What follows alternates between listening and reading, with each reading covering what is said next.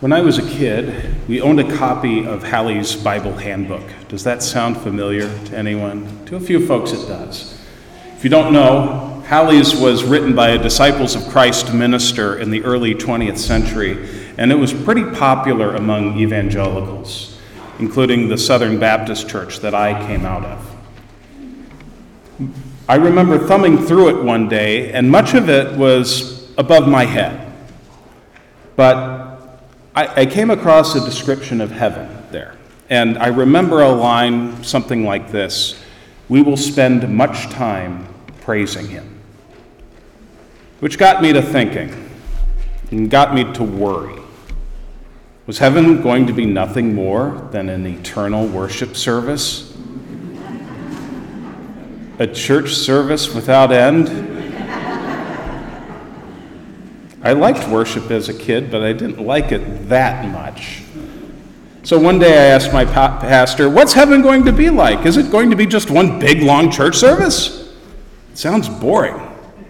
And I don't remember much of his answer, but I do remember this. He smiled and said something like, "Don't worry about it. When we close our eyes in death, the first person we'll see will be Jesus. And I don't think anything will bore us after we see Jesus face to face." And that's good advice, because what we have in this 7th chapter of Revelation is much more than eternal worship. What we see with John is the church triumphant. All the saints of every time and every place finally seeing their heart's desire. They finally see Christ the Lamb who took away their sins by his own suffering and death. They see him, the source of their salvation. They see him who has shepherded them through the indignities and sufferings of life on this earth to the realm where there is no more want, no more fear, and no more tears. And that can be helpful for us to remember. Heaven, for Christians, is not the place good people go when they die. I'm going to repeat that. Heaven is not the place good people go when they die. As if God has scales like the Egyptian god Osiris, who measures the heart to determine whether you get in or not, or, say, like in the popular imagination with St. Peter, like a grumpy gatekeeper, just seeing if you're in the book or not and ready to kick you out if you're not. No. Heaven is where our ultimate desire and hope is fulfilled in Christ the Lamb, by grace through faith alone. It is for all the saints, won not by our own merits, not by anything we could possibly do, but by the Lamb. From the beginning, God's people have been constantly tempted to put their ultimate hope in someone or something else. In the garden, the serpent tempted our first parents to put their hope in acquiring knowledge and the promise of being like God through that acquisition. The children of Israel were tempted to abandon hope in the God who brought them out of slavery and to return to a comfortable, dehumanizing slavery in Egypt. The kings of Israel and Judah often put more hope in their foreign alliances, in other kings, than in God, much to the chagrin of the prophets. And at the time John penned Revelation, the churches were tempted to put more hope in what Rome could do for them than in what the Lamb had already done for them. They were tempted to assimilate to the dominant culture, to accept the rewards of empire, and forget who they were and what they were called to be. The same happens today. There are a lot of would-be messiahs out there to choose from. Take your pick. We might place our security in our material resources. That's been a temptation from the beginning of civilization. Or we might put our hope in our own abilities to accomplish something. The American credo is, after all, who I am is what I do. My worth is defined by my accomplishments.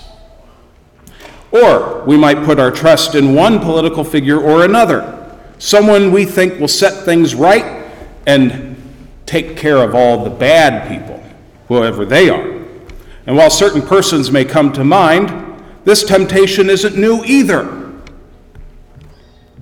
20th century utopian movements, Soviet communism and Nazi fascism come to mind, were led by a would-be Messiah promising a return to glory. Roman emperors and Egyptian pharaohs often styled themselves as gods, the saviors of their respective peoples. Humanity has tragically often hoped in messianic pretenders. Above all this confusion, pretension, and oppression is Christ the Lamb. And this Lamb is not like all other would-be messiahs. He doesn't promise salvation if we would only just work a little bit harder.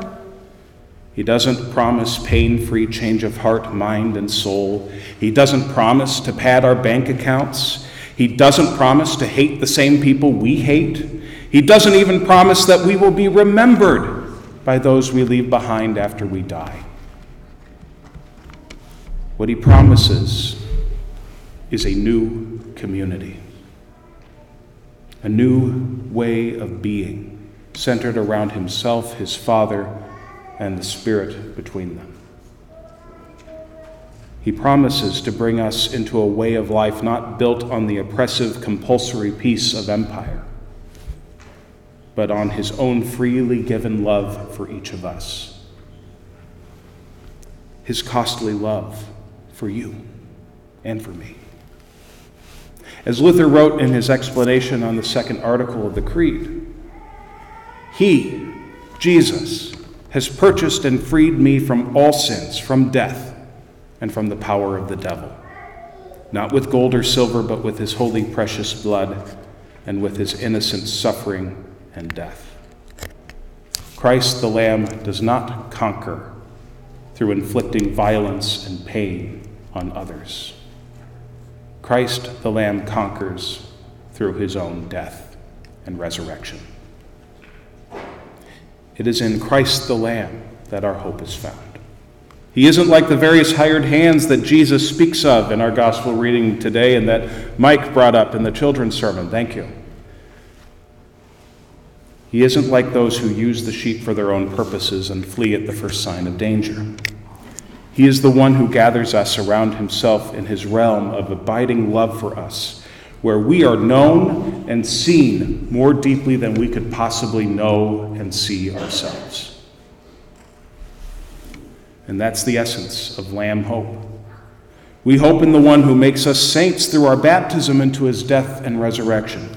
We hope in the one who transforms our sinful selves into a new self, molded in his image. We hope in the one who is trustworthy because of what he has done for us and by what he continues to do among us today. Christ is still at work in you and me. Despite our sinfulness, our self-centeredness, our misplaced hopes, our misbegotten searches for love and acceptance, Jesus, the Lamb, continues to form us as his community of saints out of sheer grace. Sheer grace. And this community isn't just for life here. It doesn't end when our lives end, but it continues, perfected in the world to come. So when we gather here today at this table for a humble morsel of bread and a tiny sip of wine, we are receiving what Lutheran Book of Worship called a foretaste of the feast to come. And I hope the music, those of you who remember, the music immediately came to mind. In this ordinary, unflashy bite, we are united with all the saints of every time and place in his body and blood. In this meal, as we remember Christ's sacrifice for us, we are remembered into the body of his saints, living and dead. And we have this sure and certain promise. In Christ the Lamb, we are ultimately remembered by God. Amen.